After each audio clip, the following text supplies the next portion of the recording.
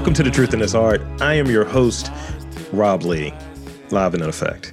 No, well, not live. This is pre-recorded. I want to welcome today's guest. I have the great privilege of speaking with artists living and working in D.C., mostly working in 2D materials, and loves printmaking, photography, graphic design, drawing, painting. I have a long list. It's going to keep going. Please welcome Christine Vineyard. Welcome to the podcast.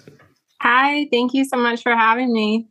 Thank you for coming on. I really appreciate it. I saw your IG and I saw work on there, and I was doing kind of my deep dive. It's like there's information out there, but then you're also mysterious. So shout out to that. I like that. Maybe work a little bit for it. Thank you. Actually, I appreciate that. I don't like to be like, I have all my information out there. So I take it as a compliment. And the funny thing is, I'm a data analyst by day. So I was like, all right, I got to use my real skills now. Oh, nice. So before we get too deep into this podcast, this interview and all, I want to start off by offering up something I think that most people like to do, and it comes easy for them. Let you talk about yourself. So what is your story, and ultimately what is that early experience that you had with art that kind of got you where you're at now? So I have been one of those people who, from my earliest memories, have always known what I wanted to do. I didn't know necessarily specifically, within art, what I wanted to do, but I knew I wanted to do something creative, something in visual arts. And I've known that my whole life. So some of my earliest memories are drawing and painting and doodling and stuff like that. And my parents, I was very fortunate to have parents that encouraged that. When you have a creative child, sometimes parents discourage that and put you on a math science track, because that's where the money is. Mm-hmm. So I was very fortunate to have parents who always made it very clear that they were we want you to be aware that you're probably not going to make any money, but we encourage you to still do this and follow your passion, So they were realistically encouraging me. So yeah, my earliest memories, art at school, my elementary school teacher, I still keep in touch. She was really influential, even though it was such a young age. I always did a lot of art camps and art classes, and anything art related I could do, I was doing it. Love to hear that. So, and yeah, having that kind of early, not sure what you're going to do. If that's what you want to do, cool, go with it. I still have, I was going to be an illustrator. That's what I wanted to be. And I was really into comics. And I still have some of I'm 37, so the books are super old, but I still have some of these art books on how to draw comic book characters and things of that nature that I got in the early 90s. I was like, this is great. But I'm kind of tempted not to open it again because I feel like it's going to be like papyrus. It just turns into dust. Yeah. So with having so many interests, I said in the intro, the printmaking, photography, and so on, what type of art? What is that kind of unifying thing? What type of art do you enjoy most and why? So I do have a large, expansive list of different art things I do. That also goes back to my parents. They were listen, if you're going to do this, you're going to know everything. You're going to learn everything. You are going to max this out. So there is no way you can't get a job, So they made very sure that I tried everything I could within art. And it stuck. And then when I was in college, undergrad, I am an art teacher. That's my trade, I guess, my middle school art teacher here in DC. And so when I was in college, I started off as a drawing and painting major. Then I was a photography major, and I jumped around. So I got a lot of extra classes. If I had started with just education and gone art education start to finish without jumping around, I found out through my program that you just don't take as many art classes. You take basically a basic sculpture, and then that's it. And a basic painting, and then that's it. And because I jumped around so much, in addition to all my pre-K through 12 class stuff, Sure. I feel I was exposed to so many more different kinds of art and different levels of art. And so I became like fairly skillful and knowledgeable in a lot of things because I have this kind of different like navigation through school. And so it just piqued my interest in lots of different things. Yeah. So when I think back, and it doesn't have to be your first, when I think back of being a kid, being in class, kind of rushing through a test so I can pull out my markers and start drawing X-Men characters. And I remember this damn teacher. I just remember this teacher that took my drawing and just threw it away. And I was just really tight about it. Do you have like a memory of like maybe one of your earliest drawings, first drawing or something like that comes to mind, or really early drawing? You're like, yeah, I could be good at this one day. I'll be really good at this one day. Actually, yeah. So this is going to sound really stupid now because like I'm an adult and I can like do things, you know, with like my artistic skills. But I would have been in like maybe kindergarten or first grade. And you probably did this project too in art class where you cut out like circles that are either different colored pieces of paper or different colored fabric or something. And you make a caterpillar.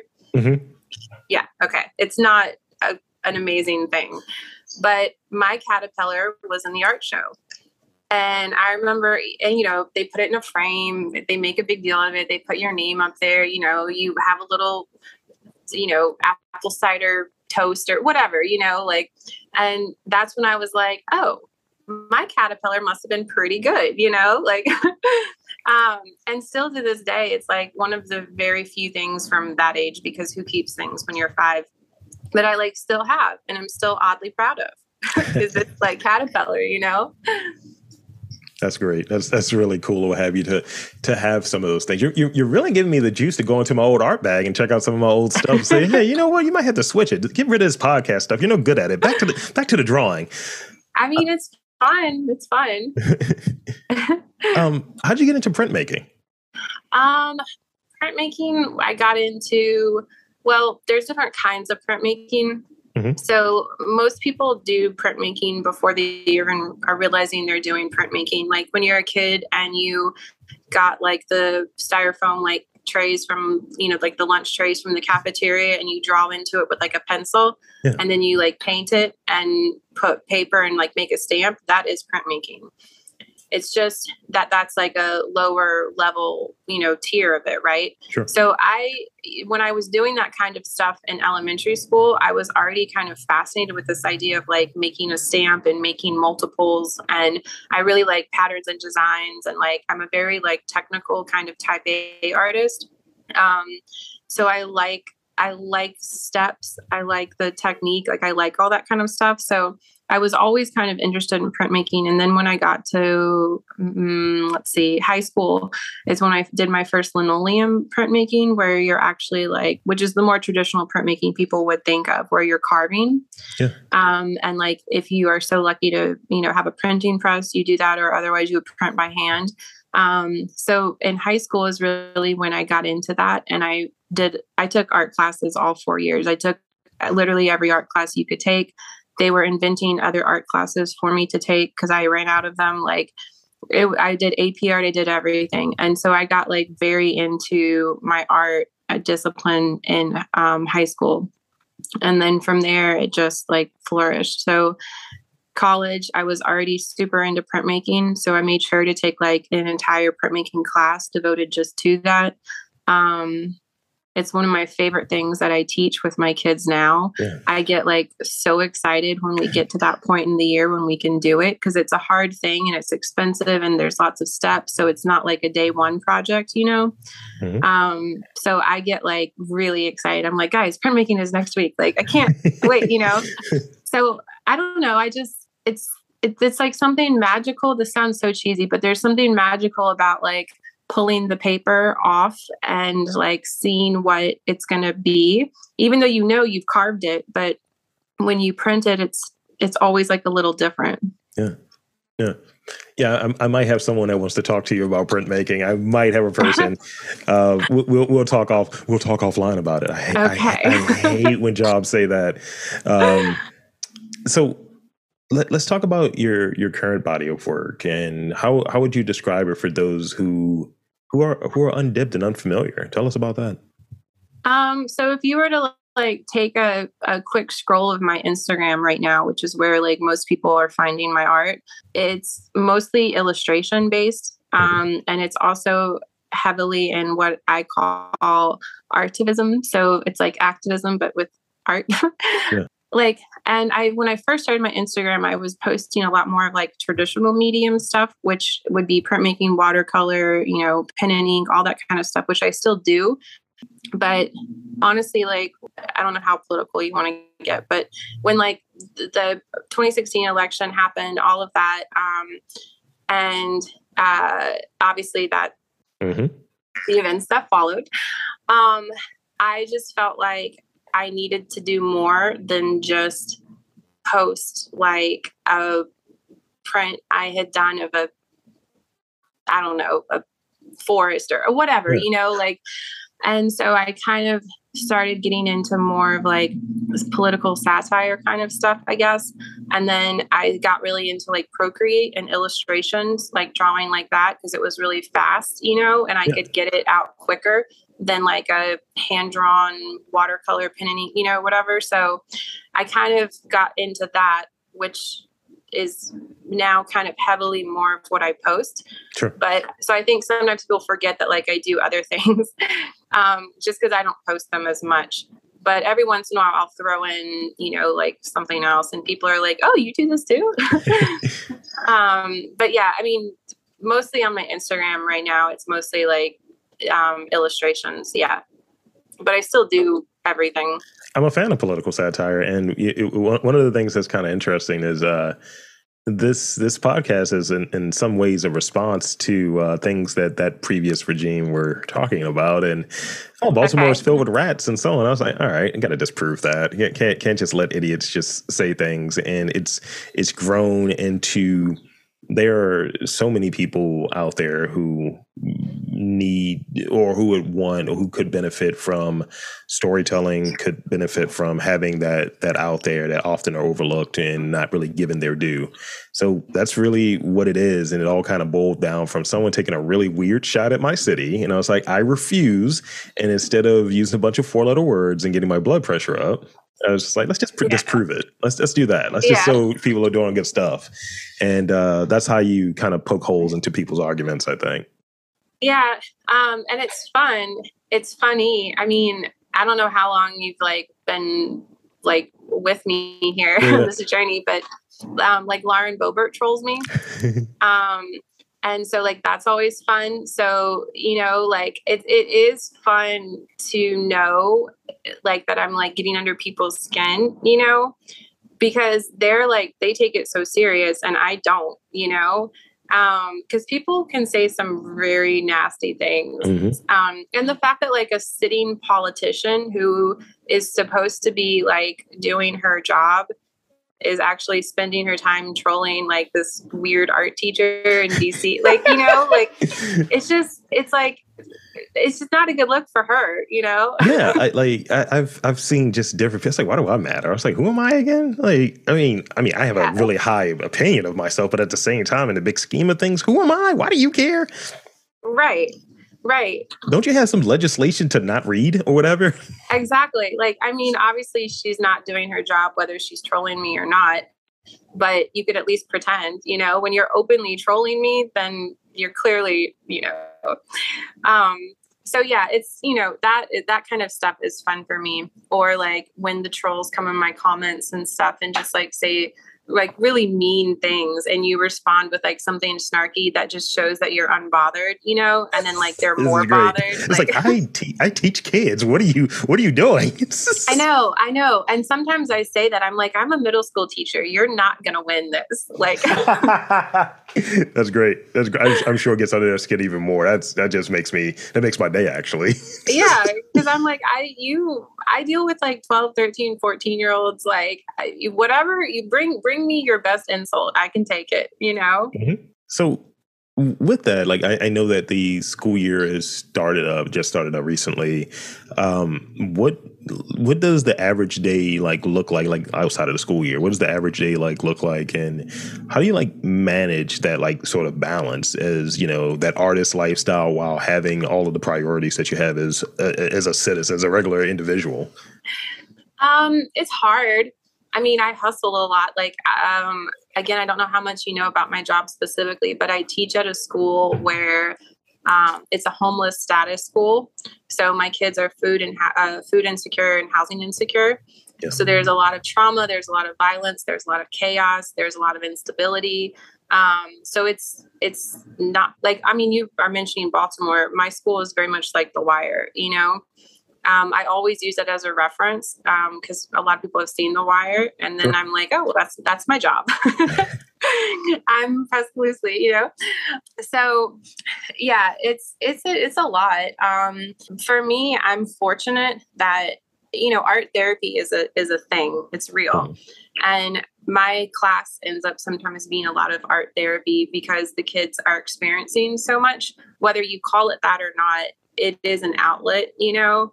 Maybe not in the official art therapy terms or whatever, but it is an emotional outlet for them to get these things out.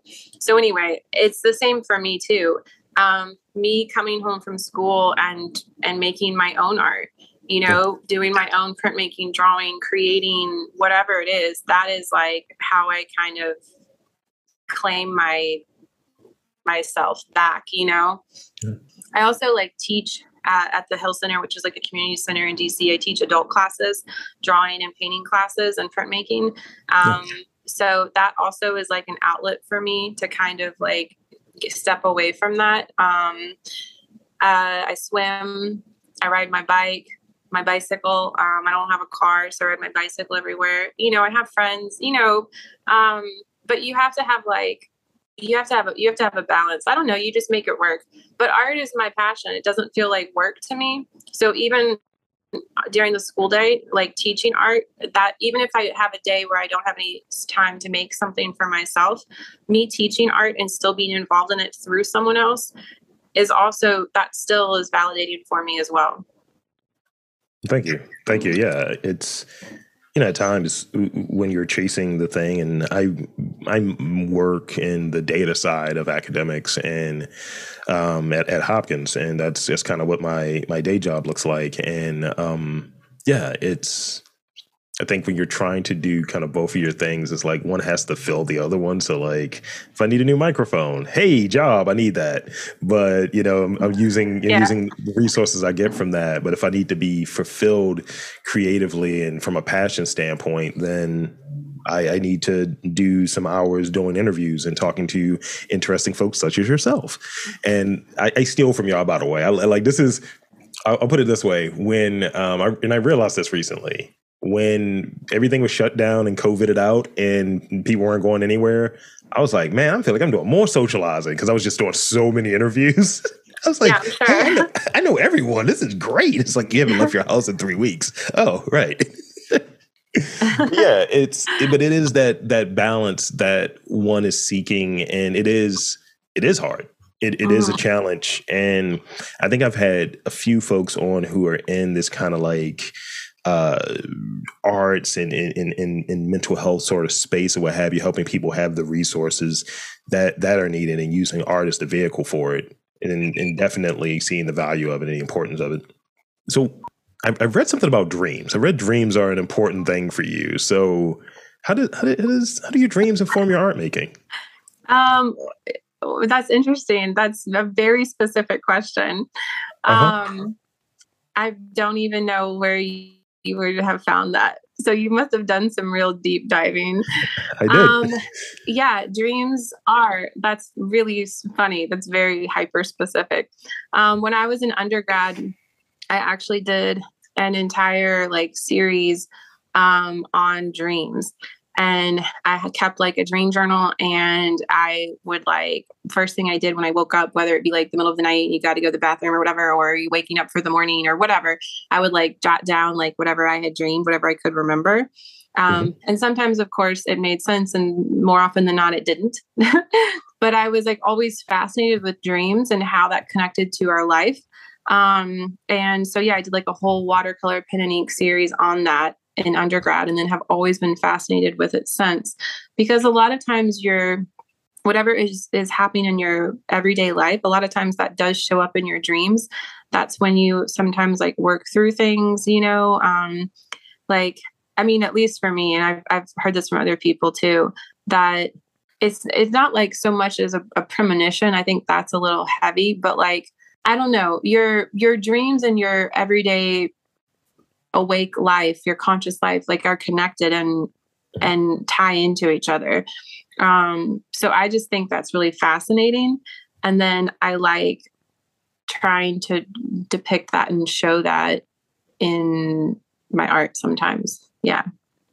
That is very fascinating, actually. And I think that it's because, I don't know, Freddy Krueger scares me. And this is because he's in your dreams. And it's just like, there is something, I think the reason why that works, there's something mysterious about dreams, and we try to interpret them and we try to make sense of them. And I think, like, on occasion, I like to have a notepad next to me, because I read that you have, like, whatever that is, it's your best stuff. Just get it down, and it's rare, but it has happened enough to be able to say it, that I might wake up in the middle of the night and just feel compelled to write something down real quick, or I'll wake up humming a tune or what have you. Because I'm one of those people, I have to sleep with some level of stimuli, not lights or anything, but it's either an audiobook, it's music, it's something, and it's helping stimulate something in the background. It's stimulating ideas. And I don't know, but I think just tapping into something, almost maybe some people talk about when they're doing like psychedelics or whatever, that they're tapping into something else that's already there, but just there is heightened. And I think dreaming is a version of that. Yeah. No, I think it's super interesting. And like Salvador Dali obviously was a surrealist artist and painted in this like dreamlike kind of state. And there's like this story that who knows if it's true or not, but I've always heard that he like went to sleep every night with like a big, like heavy, like kitchen. Have you heard this story? The spoon? Yeah. The spoon. And I don't know if it's true or not, but someone told me that story and it stuck with me. And even if it's not true, it still kind of makes sense. That, like that's when you're most creative. And so, yeah, I don't know if that's what like sparked I don't know how I got on dreams, but also my mom is a psychotherapist. So I'm sure maybe at some point there was a crossover. I don't know.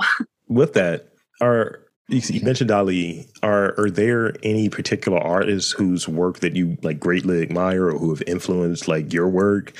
I've really been deep diving into Austin Kleon and just stealing, like ideas and things of that sort. And, I think us artists are, gentlemen thieves and gentle whatever thieves or what have you. So tell me about any influences that you have and maybe like what you kind of get or admire from certain artists that are artists that you dig. So I definitely like some of the classics. I mean, Picasso is definitely a favorite, even though I know people think he's like overdone or whatever. I just like the range of work that he does. Like most people think of Picasso and they just think like weird faces or something, but he's done like hyper realism. He's done everything. So like, a lot of people I feel like discount him because they think, like I said, of the weird faces and like, oh, he's not really an artist. And I'm like, oh, have a seat. You have no idea. So I do really like Picasso. As far as like a more like modern contemporary artist, I love Takashi Murakami. He's one of my favorites. I also like him a lot because he's a really great one to teach about with my kids, because he's an artist that more often than not, they actually know. They just don't know that they know, because he does all these collabs with like Drake and Pharrell and Billie Eilish. And so like when I show them like the Billie Eilish, like You Can See Me in a Crown video, for example, the music video, they all know the song and they've all seen the video. And I'm like, all right, so you already know who Murakami is, now let's attach a story and a name with this like thing you already know. So I really like him. I love colors. I love bright, vibrant things, happy stuff. So even though not all of his stuff is happy, I mean, he has the Hiroshima background and stuff. But I like him a lot. I love Basquiat. He's always been a favorite. I love Kara Walker with the silhouettes. That's what she's most famous for. But more recently, that kind of blew her up, I guess, would be like the Sphinx in New York that was made of sugar. Mm-hmm. I don't remember if you saw that or heard. Yeah. I like her a lot. I think her work is really, really powerful. And she's another one I always do with kids too, because at first glance, when you're just seeing the silhouettes, they're really beautiful and they're really like breathtaking. And you're just looking at like the, black on the white background and like how stunning it is. And so you almost don't really pay attention to the story at first. You just are like taken away by just the beauty of it. And then you start really kind of looking. And that's what I always do with my kids. I don't even tell them what it's about. And then they're just like, oh, it's so pretty. And then they're like, wait, is that person like hanging from a tree? Or, oh, wait, is that, and you kind of forget that there's a story. And then you start really paying attention and there's a whole story there. And then you're like, wait, this is like, there's levels to this, Yeah. So I really like Kara Walker a lot. Yeah, those are probably some of my favorites. It's great. Thank you. Thank you for sharing that. Yeah. So I think that's a good spot for us to kind of wrap on the formal, more technical interview, the real questions I like to call it, and dive right into some of these rapid fire questions. So I give you the preface that I give everyone. Don't overthink them, don't overthink them, don't overthink them. So here's the first one.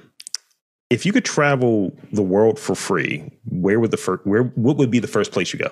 Well, I do travel quite extensively. That's like next to art. That's my biggest passion. Let's see, where would I go? I mean, I really want to go to Fiji.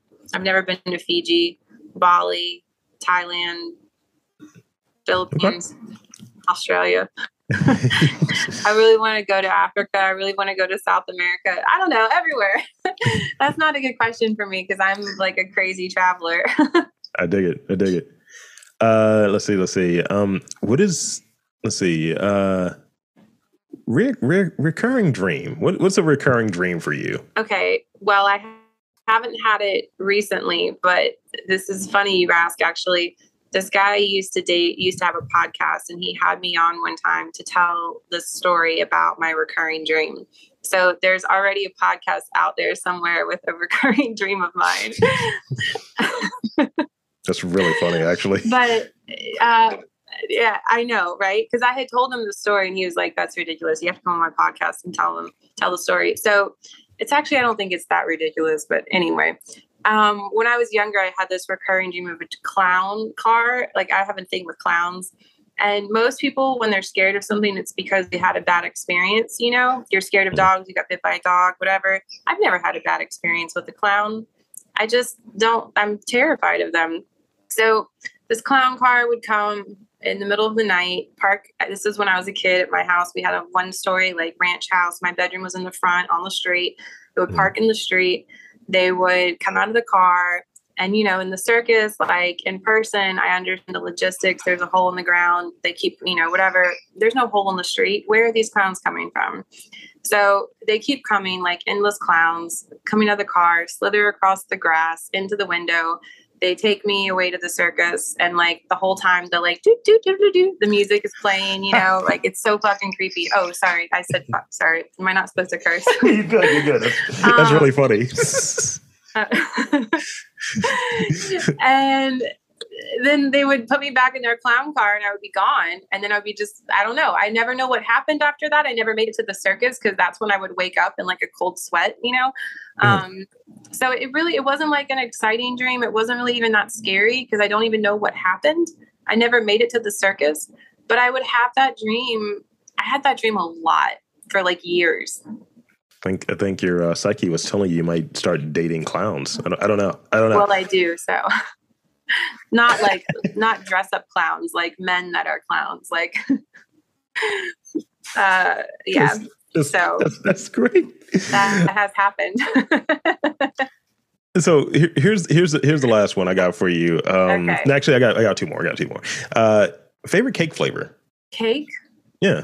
I do like cake, but cookies I'm really a cookie connoisseur. I am as well. Yeah, but I mean, I'll obliged cake. See, I really even like the icing more than the cake. Strawberry cake. I like strawberry cake. That's legit. No, that's legit. I like a red velvet. Red velvet is dope. But when it comes to cookies, just to indulge me, what cookie you go with? Snickerdoodle, obviously. Okay, that's fair. Or just like a classic chocolate chip. You know, there's nothing wrong with the classic chocolate chip, but I don't like cookies that are hard. So this is an unpopular opinion, but you know, like Tate's cookies are like really popular. Mm-hmm. They're like the really paper thin ones that you buy in a bag at the store. Everyone loves Tate's. I fucking hate them. They're okay. I like a little doughiness to my cookie. I see, because I'm bougie, I'll order the Levain joints from like New York. Those are good. They are ridiculous, and I always get the chocolate chip walnut because that's the type of cookie I'm into. Give me nuts, so give me death, as they say. No, I don't think they say that actually at all. Give you chocolate or give you death. Yeah, see, boom. That's the saying, I guess. I think so. So this is the first I'll actually ask this. Do you have any questions for me as we wrap up? That's actually the last rapid fire question. So I'm not an auditory learner. So I actually don't listen to podcasts because I just won't retain any information. If it's a podcast that like comes with a video, then like that's different because, you know, I can watch that. But if it's like just audio, I can't do that. So I'm always interested in people who are auditory learners and do things like this. Like how do you do it? I think because I'm always multitasking. Okay. So, you know, my pitch is always I think if I'm watching a video or something, I'm like focused in that you have two of my senses. You have my visual, you have my ears. So it's like I'm kind of locked in. But if I can listen to something, like I'm not great at reading books per se, but I consume like audiobooks like voraciously, right? So that's one of the things I've learned. Like I can just absorb it and kind of retain it. And I feel like going back through a podcast, I can listen to it multiple times. I don't like rewatching movies. It's something about redoing the visual that just doesn't work for me. But I feel that there's more replay value with audio. That's why, and that's how I learn through it. That's interesting. And I'm the opposite. I could rewatch movies until I'm blue in the face. But if you tell me to listen to something for hours, I'm going to be like, you're fucking with me, right? Well, I guess you won't be listening to this podcast. No. No, I mean, I will. But yeah, I mean, generally I don't like, and I like to FaceTime. I don't do like audio calls, you know, like same thing. So no, that's interesting. Okay. Yeah. That's interesting. That's the teacher in me where I like always am fascinated by how other people learn and receive information, you know? Absolutely. I'm always interested in like someone's process, what their day looks like, things of that nature.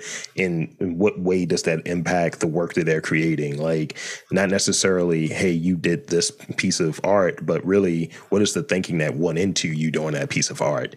So yeah, you know, overlap there. So with that being said, I think we can wrap up there. I want to thank you for coming on this podcast, and two, I want to invite and encourage you to tell the fine folks where to check out your work. The floor is yours. Yeah, you can find me on IG, Instagram, Lidflutters, LIDFLUTTERS. I'm also on TikTok, TikTok,